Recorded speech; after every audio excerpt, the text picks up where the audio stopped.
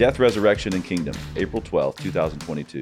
With Good Friday and Easter coming to us this week, we have a much-needed opportunity to consider afresh our Christian duty to follow our King to the grave and out of it. We, of course, will do this once and for all when we die physically and rise again at the return of our Lord.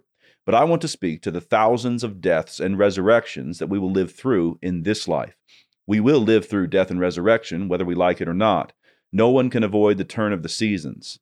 But living through them, and living through them well, are not the same thing. There is a way to run with God through the deaths and resurrections, and there's a way to be drugged through them, kicking and screaming. The latter road is a tumultuous life centered on self and leaves one jerking himself and others around. The former road, on which you run with God through the valleys and peaks, requires faith and understanding. The man taking the former road knows what all of the dying and rising is about. The Apostle Peter missed this point of death and resurrection. He had in mind the things of man rather than the things of God. His error is a warning to us all, especially because he had just hit the bullseye the minute prior to his blunder. Peter had just confessed rightly that Jesus was the Christ, Matthew chapter 16, verse 16. Then upon hearing that Jesus was going to the cross, he attempted to divert Christ from that cross. Jesus rebukes Peter and delivers the famous words, quote, "If any man will come after me, let him deny himself and take up his cross and follow me." Matthew chapter 16, verse 24. Now Christ does not only say to die, he says to die for him. Quote, "Whosoever will lose his life for my sake shall find it." Matthew chapter 16, verse 25. Now one's intentions are not insignificant when it comes to dying for Christ, but intention is not enough.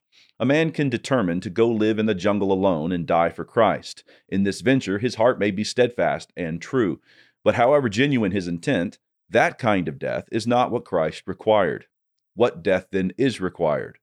Our answer is found in the context of the passage. Jesus goes on to say, quote, "Verily I say unto you, there be some standing here which shall not taste of death till they see the Son of Man coming in his kingdom." Matthew chapter 16, verse 28. Christ, the Son of Man, came in his kingdom upon his resurrection and ascension.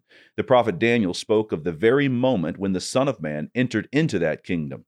Quote, "I saw in the night visions, and behold, one like the Son of Man came with the clouds of heaven, and came to the Ancient of Days, and they brought him near before him. And there was given him dominion and glory and a kingdom, that all people, nations, and languages should serve him.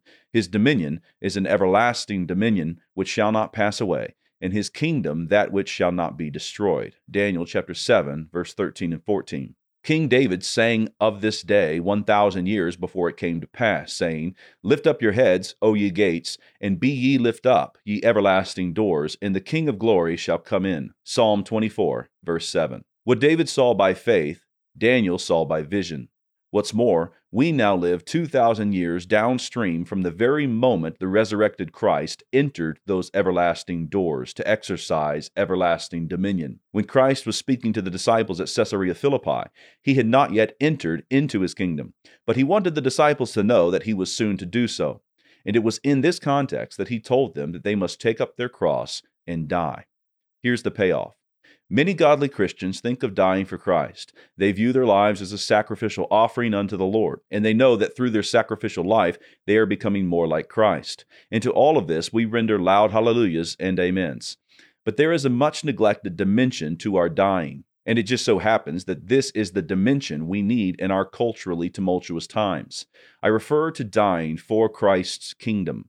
By kingdom, I do not mean an idea, and neither do I mean something that is merely in heaven. In doing so will involve dying for others, particularly for others that do not deserve it, who disagree with you on a variety of matters, and may downright get on your nerves.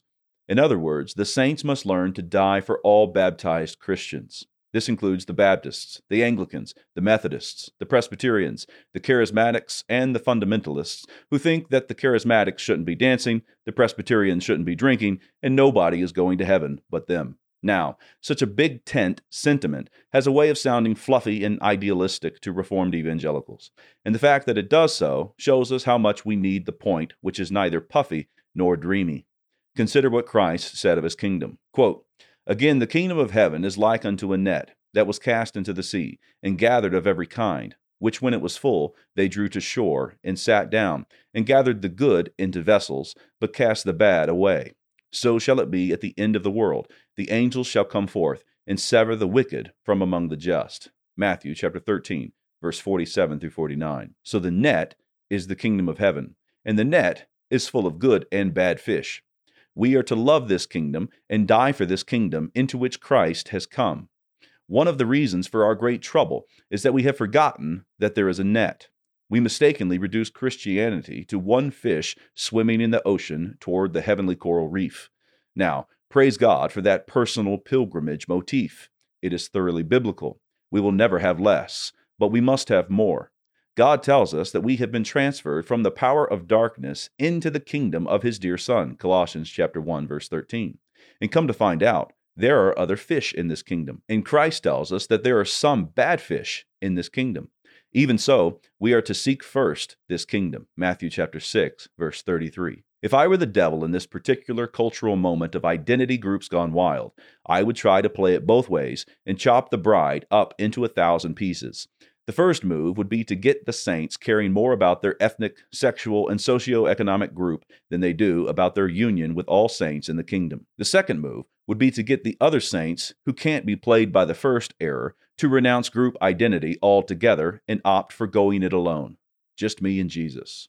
Those given to the first error rightly understand that there is a we and a them, and they are often willing to die and rise for that group and the kingdom it represents. But they die for the wrong group and the wrong kingdom. Those given to the second error have given up on the plural altogether, and by necessity they have given up on the kingdom. It follows that they have nothing really to live and die for. But Christ shows us a different way entirely. He went to the cross, knowing that the path was death, resurrection, and kingdom. He indeed has done this once and for all, and He calls us to follow Him, sacrificing ourselves for Him.